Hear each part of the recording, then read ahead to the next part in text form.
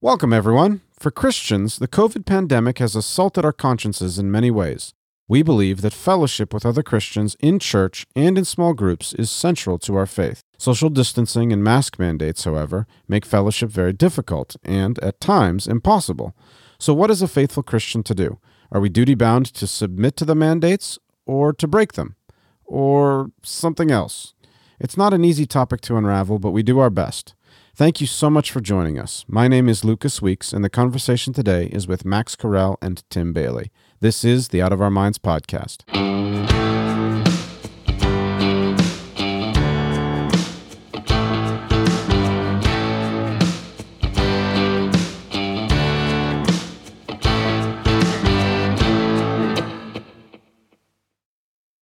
But I want to talk for a minute about education, because I think that education is one of the central places where we can all see that we're headed into the darkness. For a Christian family, we believe in educating our children. We believe in giving our children a Christian education. And we see the devastation across our whole country that is wrought through wicked education.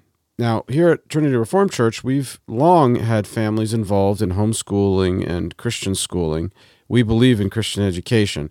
And yet, we have consistently argued and tried to make room for parents to have space to send their children to public schools. Now, that, I think, makes us a little unique and strange, a bit of an outlier in the conservative Christian world that we live in.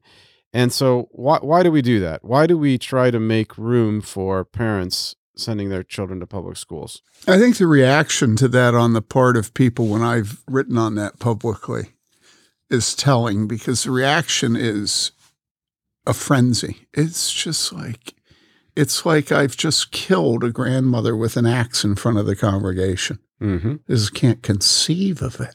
Mm-hmm.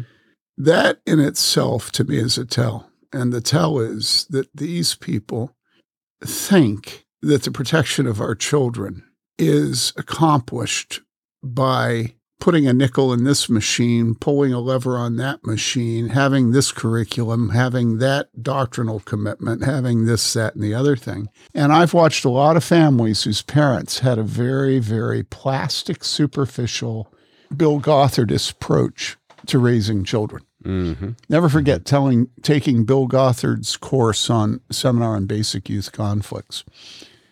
And having grown up in a home where my parents were Joe and Mary Lou Bailey, hearing Gothard talk, it was just like incongruous. Now, I know he was very helpful in many ways for many people. There were many things about him that were very helpful. He did teach some of the biblical doctrines that no pastor was willing to teach at the time. He did stand on authority. Mm-hmm. And yet there was an engineerish feel to him that was so weird. And I finally realized that the kind of people that like Bill Gothard were people who had an engineerish objective approach to life and to family. And what they left with was what they wanted, which is, look, if you want your children to grow up right, mm-hmm. then put a dime in this slot and pull this lever. Mm. Okay? In other words, it was really like a flow chart. A formula. It was a formula. Yeah, it really was. The fact is, the one thing we know about education mm-hmm. is that education doesn't matter at all. What matters is whether you have dinner with your children every night. I mean, honestly. And so no matter how much money we throw at the public education system, when all the research is done, and it's all been done, what they find out is that the kids that achieve well are kids that eat with their families. Okay? Now, if that's what the pagans tell us. But I mean, that doesn't mean that it's not good to have Christian schools. That's not my point. My point isn't that it doesn't matter what you teach your children. My point is what really matters is eating with your parents. Okay. In other words, it's not that the other things don't matter, but people who fixate on the details, on the coin in this slot, the lever being pulled here, the school's statement on this, the teachers, the curriculum, the books they read, the books they don't read. Once again, it is not the ball you have to keep your eye on. The ball you have to keep your eye on, the real game, is forming the thinking and character of your child. And if you think that because you use classical education and you're trying to see a recovery of the trivium, and that somehow that's going to mean that your children are prophetic in a wicked day, and that they're lovers of sinners, and that they give sacrificially to the needs of the world, and that they don't go out and have a career as a woman, but give themselves to life-bearing, and that they submit to their husbands, and on and on and on. In other words, you look at the very points where there is a chasm in between basic Christian faith and the wicked world we live in.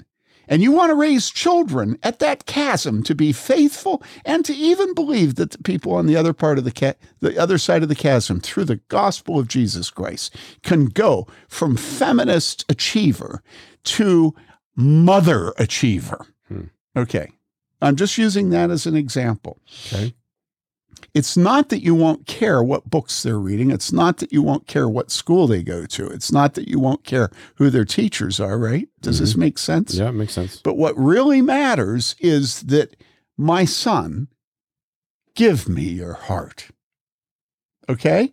And so when people want to argue that you should never have your kids in public school, you listen to them. You see what they say, and what you know is going on there is that they and their wife have decided that there's a certain formula that any Christian will follow if they want their children to grow up with a godly heritage, and yet you notice that they don't know how to have a conversation with their children.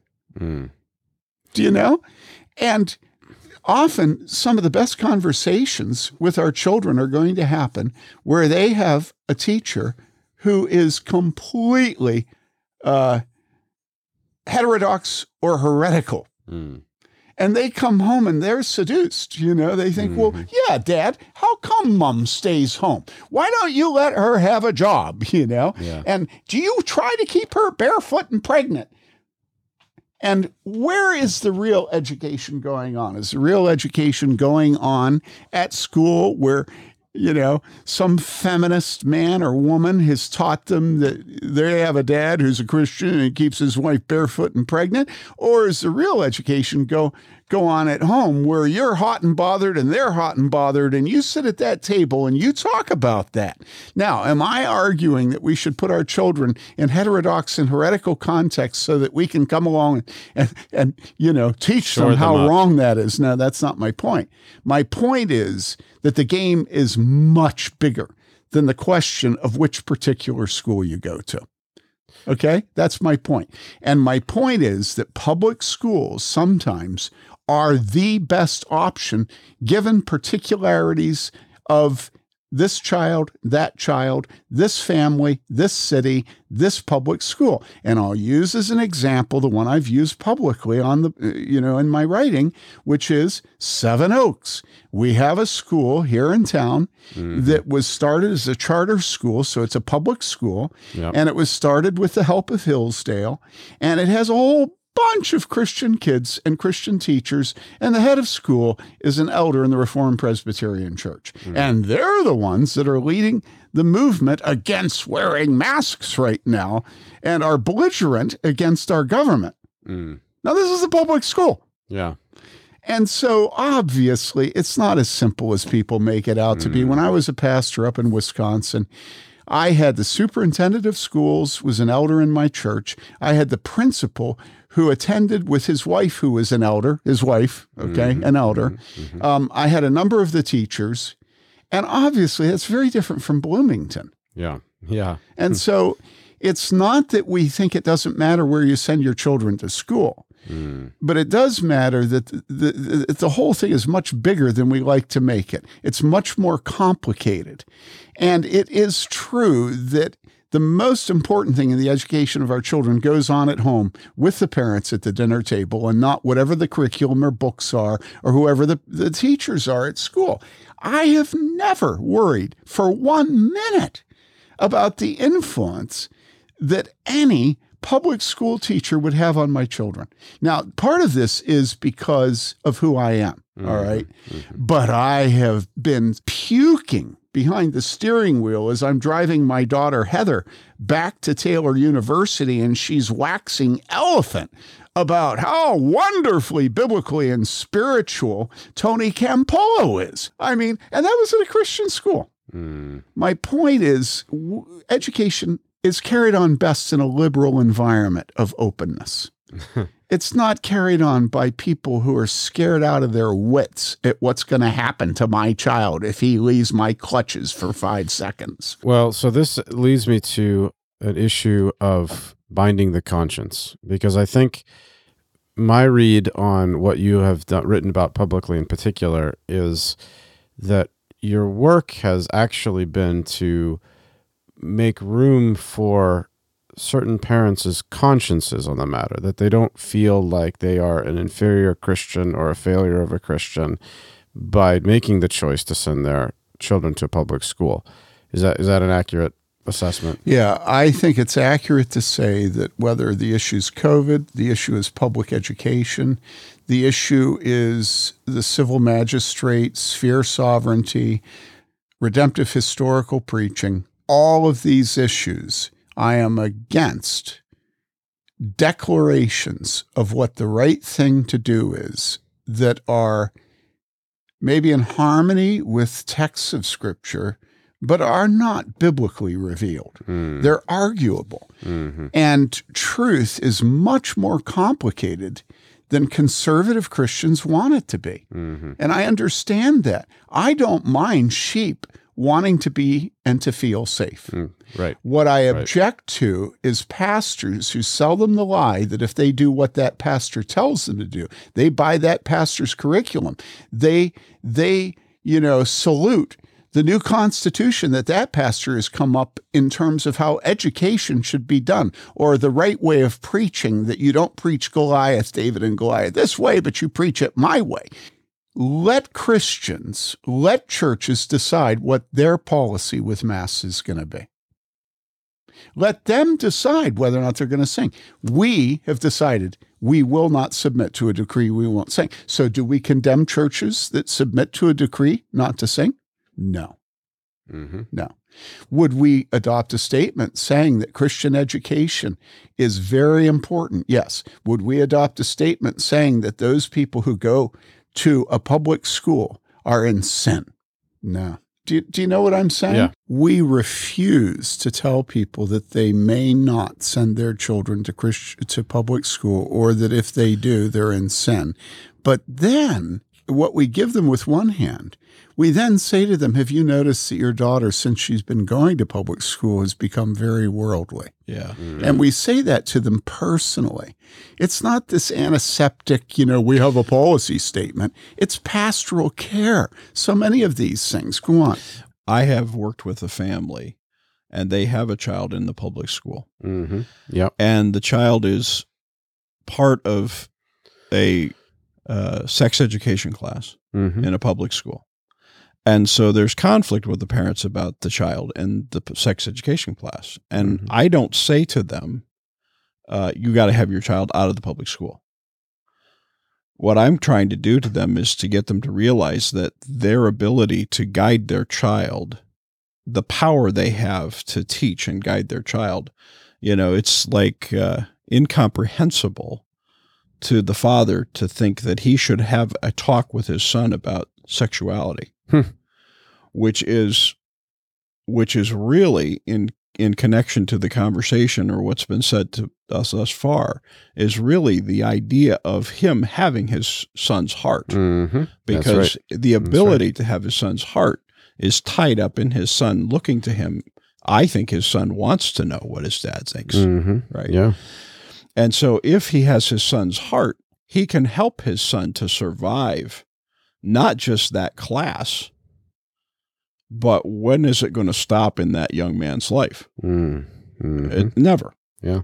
He'll be dealing with these questions about his sexuality and about sexual sin and about all kinds of things for the rest of his life. He's already dealing with them now. He'll be dealing with them. He'll be dealing with them. He'll be dealing with them. And his father is the one who's able, more than anyone else, to influence him in a godly way. Mm-hmm. And if his father has his heart, he can influence him. Would I suggest anybody put their child in a sex education class in a public school? No, it's not what I would do. Yeah. Right. But here we are. Yeah. What are you going to do? Just ignore everyone that you might run into whose child is in the public school and has this reality attending? You have to be dealing with them, or you have no way to be. Okay, as soon as you're really a Christian, all your kids will be in private school. Or as soon as you're really a Christian, all your kids will be homeschooled. Mm-hmm. Or really discerning. You know, I think about all the cases of sex abuse and incest that we've dealt with. And, you know, were they the result of children being in public school? Nope. I think a lot of times families are very susceptible to incest because they have a lot of children and they live in a very small place, and the parents don't want to think about the vulnerabilities that come from themselves. Mm-hmm. And I've seen that. I've said that to parents who have this tragedy that breaks in on their families. Mm-hmm. And I've said, so it turns out, you know, I remember a mother saying to me, and this is a horrible situation. It wasn't in our church.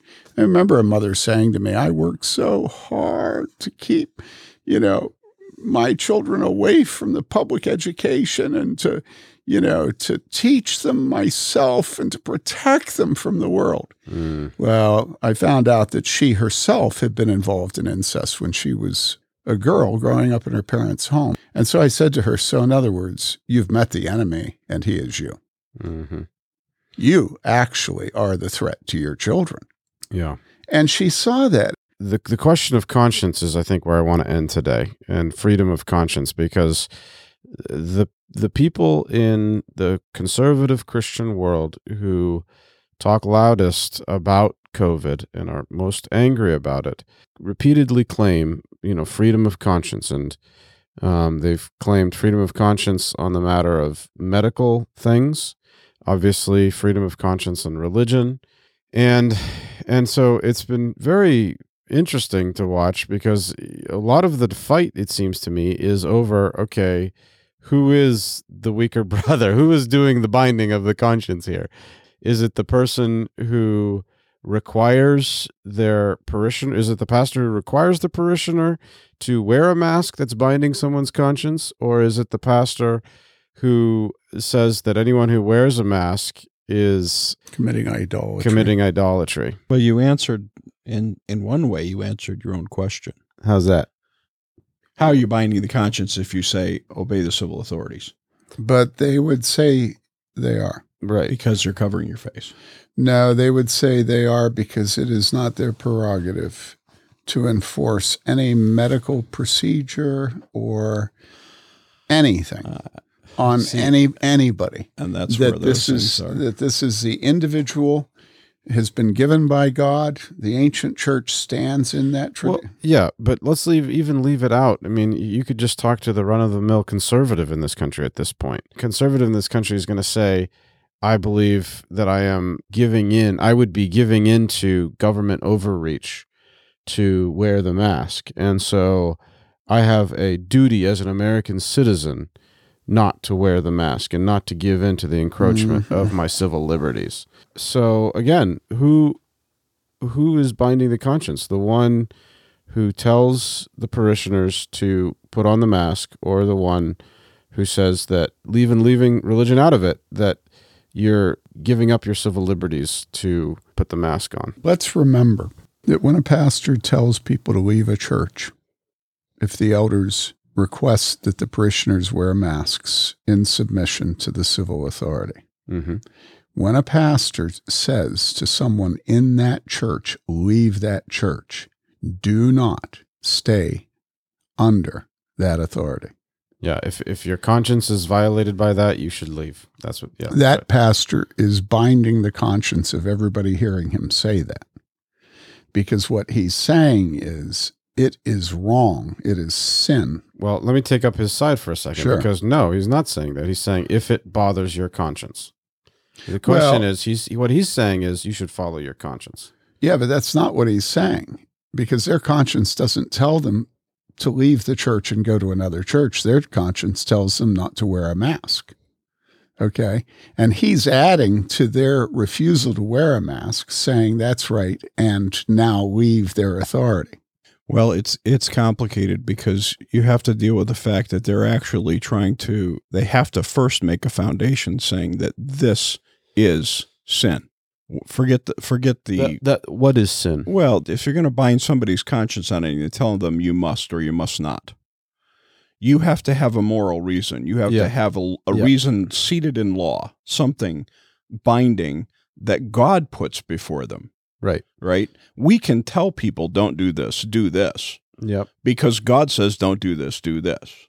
Right? Mm-hmm. And so then if you're going to present to a bunch of people, don't do this, and the don't do this is don't wear a mask in church, mm-hmm. or don't wear a mask in the store, or don't wear a mask wherever. No, the issue is obeying your conscience, keeping a good conscience.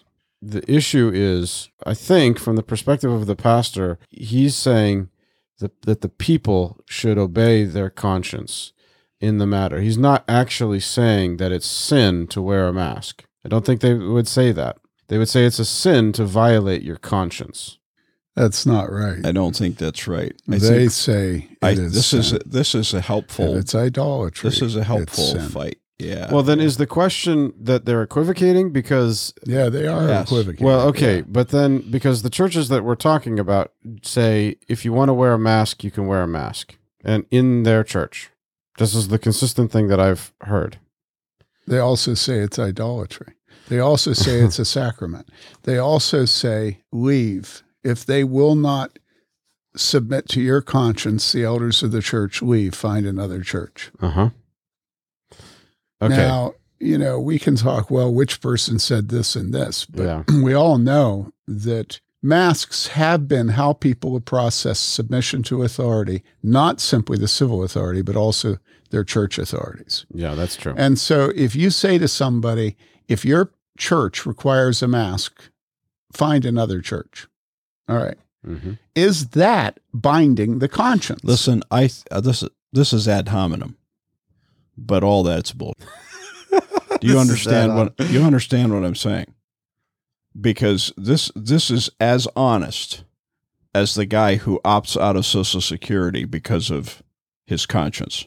Mm. And in reality, all he wants is more money coming right to him for him to invest all the time. Mm. I mean, how many guys do we have? Which I've said that to pastors who are friends. How many of the friends? guys have we known through the years who have been dishonest and they've claimed a conscience exemption to Social Security? And that's why I say it's ad hominem, because I'm judging what they're really saying. But I'm telling you, that's what it is. We see it. It looks like, it talks like, it smells like, and that's what it is. And Tim's not wrong that they actually give specific reasons of sin. They do. But I'm saying that behind all of it is we don't know, hell no, we won't go. We're not going to put on the mask. We're not going to do this. And no, we're not going to do it. That's what's behind it all. And everybody smells it. Everybody knows. I grew up in a church where everybody to join the church had to sign a pledge saying they wouldn't smoke, drink, belong to secret societies, and go to movies. And drink alcohol. And so we didn't have a television. There were only a few families in that church that didn't have a television. Mm. But occasionally we'd go to a movie. Mm-hmm. And we didn't keep alcohol in our house, but if we went out Christmas caroling and the local Polish Roman Catholic family invited us in from the cold and offered my dad and mother a hot toddy, they'd drink them. No, seriously. I believe you, yeah. And so when my dad, who taught the main Sunday school class, team taught it with Ken Hansen for 20 years. They'd ask him to come up and help serve communion as they were short elders. When he asked to join the church, they refused because he said, no, I'm not going to sign a pledge saying I won't drink alcohol. And I have in my file a letter from him to the head of the board of elders, Malcolm Forsberg, saying after they refused to allow him to be a member without signing the pledge, he said, I hope you realize that you would reject Jesus if he asked to be a member. And so who's the weaker brother? Who's the stronger brother? Who's binding the conscience and who's for freedom? Yeah. And so what I say is, look, people should be free to not wear a mask. Okay? That's what I've always said. You know, from the elders meetings here, when we've had guys that have wanted to push, go up to people that aren't wearing masks, you always have in a church certain people who are, shall we say, obstreperous, and of course they're going to be obstreperous with masks. Yeah. And what are you going to do? You're going to be the police state that goes after them. They sit down there in front of you as you preach and you say, look, we told you to put on masks, put on masks. No, we made a decision that we were not going to be the enforcing agent, right, of the civil authority. But we do require masks. And I can hear people listening and saying, wait, how can you say you require masks, but you don't require masks? Yeah. And I say, oh, dude, have you ever had a child in your home? You ever been a father? Well, so then you're just the one equivocating. We were saying these folks are equivocating. Now you're just equivocating. I'm equivocating how? That I say that we require masks and that we don't require masks. Right. It's not equivocating to say that. We do have the masks. We do put up the signs. We do wear the masks. I have worn the mask. Mm-hmm. All right. And we do talk to the elders. Well, you guys aren't wearing masks. Mm-hmm. We do talk to the congregation. But no, we are not going to remove somebody from our church who doesn't have a mask on. And it's that kind of legalistic, moralistic, tight, engineerish, nitpicky, put the dime in here, this slot, and pull the lever here, who's going to say we're equivocating because we require masks, but don't enforce masks on every individual. Okay, so what are you saying then? Are you saying that these instances where men are belligerating, that behind it all really is their desire to be engineerish and the fact that if they can't comply 100%, they're not going to comply at all? In other words, they see it and they say, we have to do it. Either we have to do it 100% or we don't do it at all. Yeah, I remember being on the ISCOIM committee of the PCA General Assembly. The moderator had put together a committee to study women in the military. Mm-hmm. And so there was this general from the Air Force, there were a number of officers, there was a chaplain from the Army, and then there was me and maybe one or two other civilians, non-armed forces. Mm-hmm.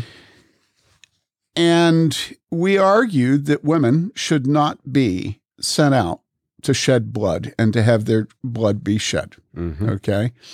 And what was so confusing to me is whenever we make this case, the men who thought women should be free to do anything they want, and specifically to be combatants and to be on the front lines, would say to us, well, are you going to discipline them? Mm.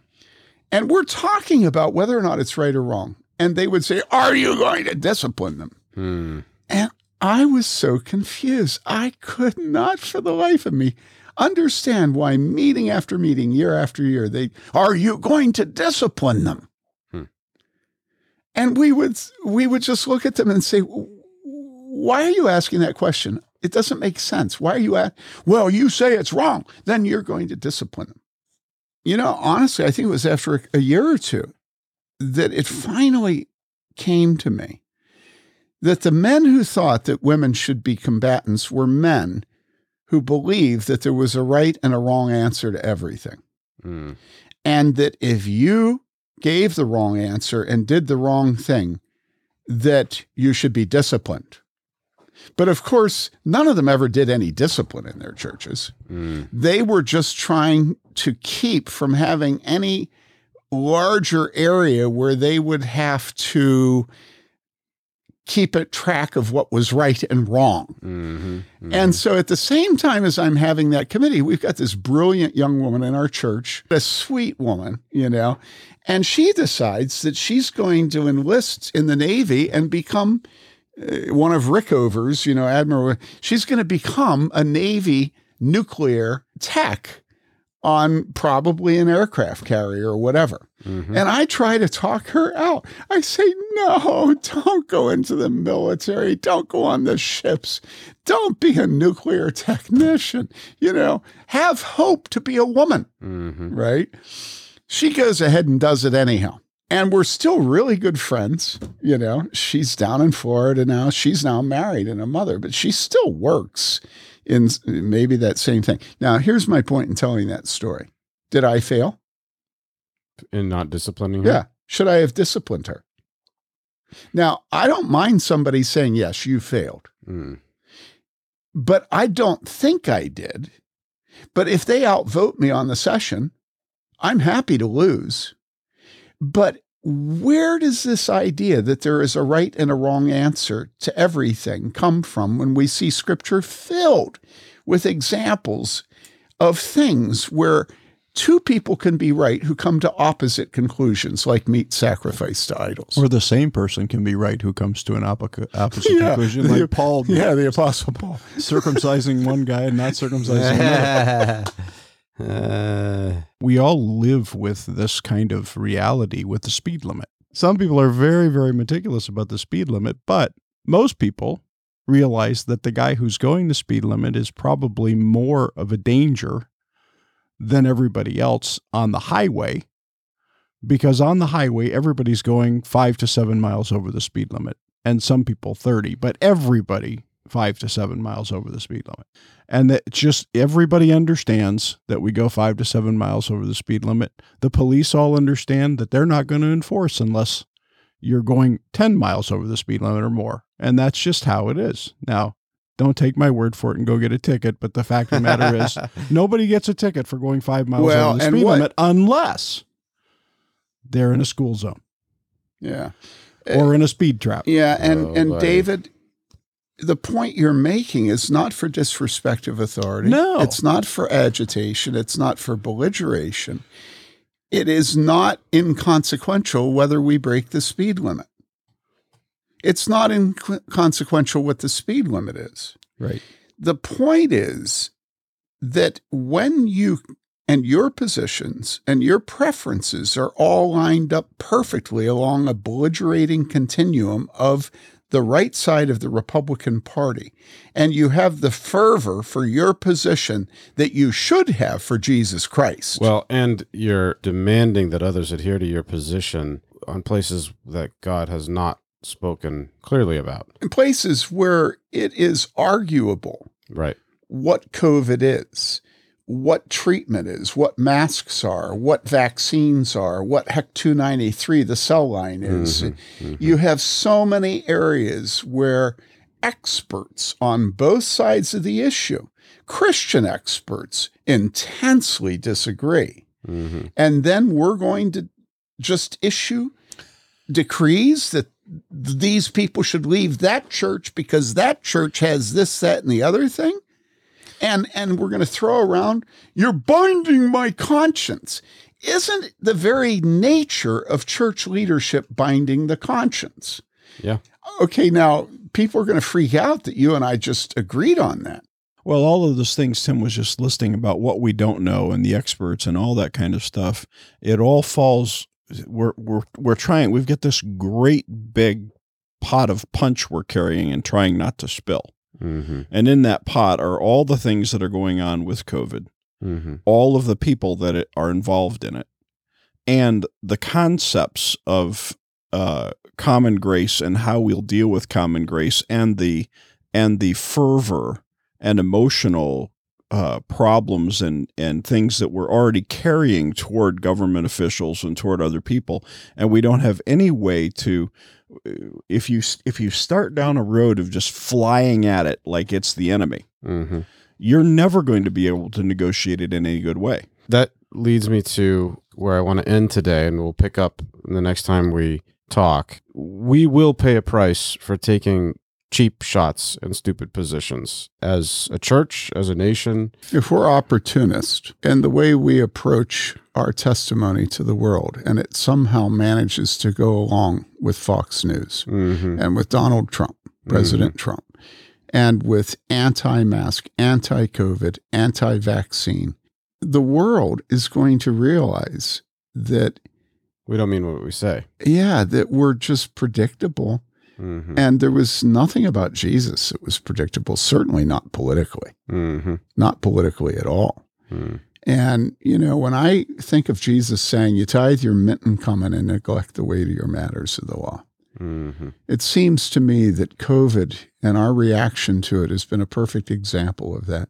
We've been so fixated on protecting our civil rights, our bodies, ourselves, no vaccines.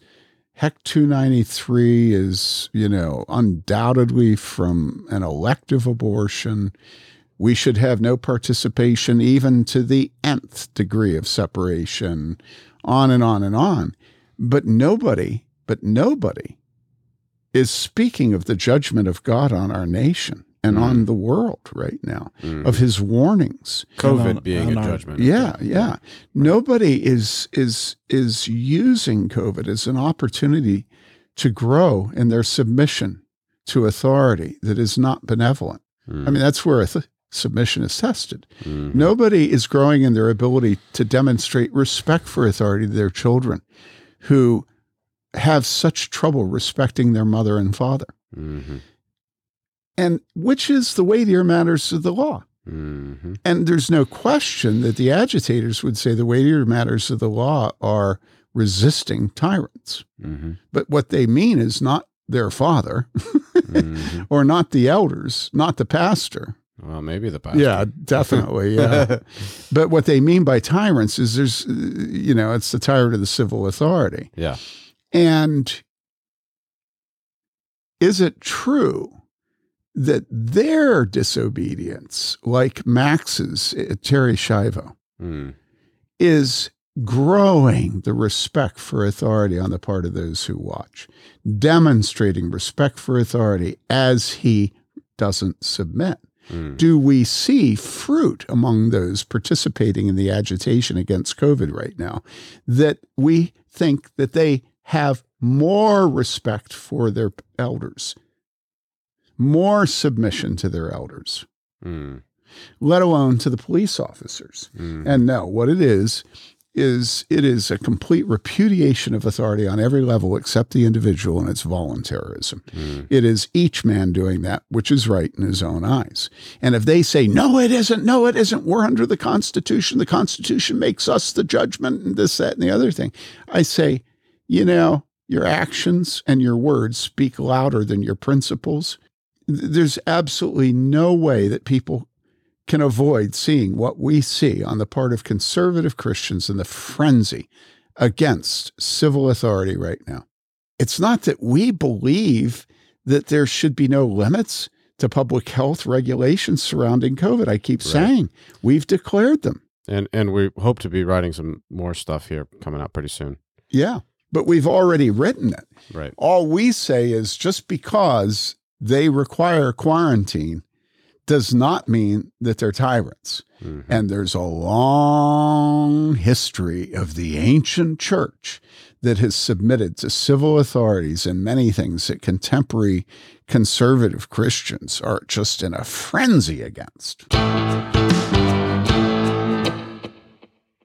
We hope you enjoyed the episode. Again, if you have a thought or a comment, we would love to know about it. Head on over to warhornmedia.com and leave us a comment. In June 2020, Evangel Presbytery adopted a statement on sphere authority, worship, and COVID-19 quarantines. That statement can be found on evangelpresbytery.com under the tab titled Documents. Now, next week, we are going to read that document and provide running commentary. I hope you'll join us. Thanks for listening. My name is Lucas Weeks, and our conversation today was with Tim Bayly and Max Carell. We serve as pastors at Trinity Reformed Church in Bloomington, Indiana. For more great content, please visit warhornmedia.com. To support this podcast, you can donate at patreon.com/outofourminds. Bye for now.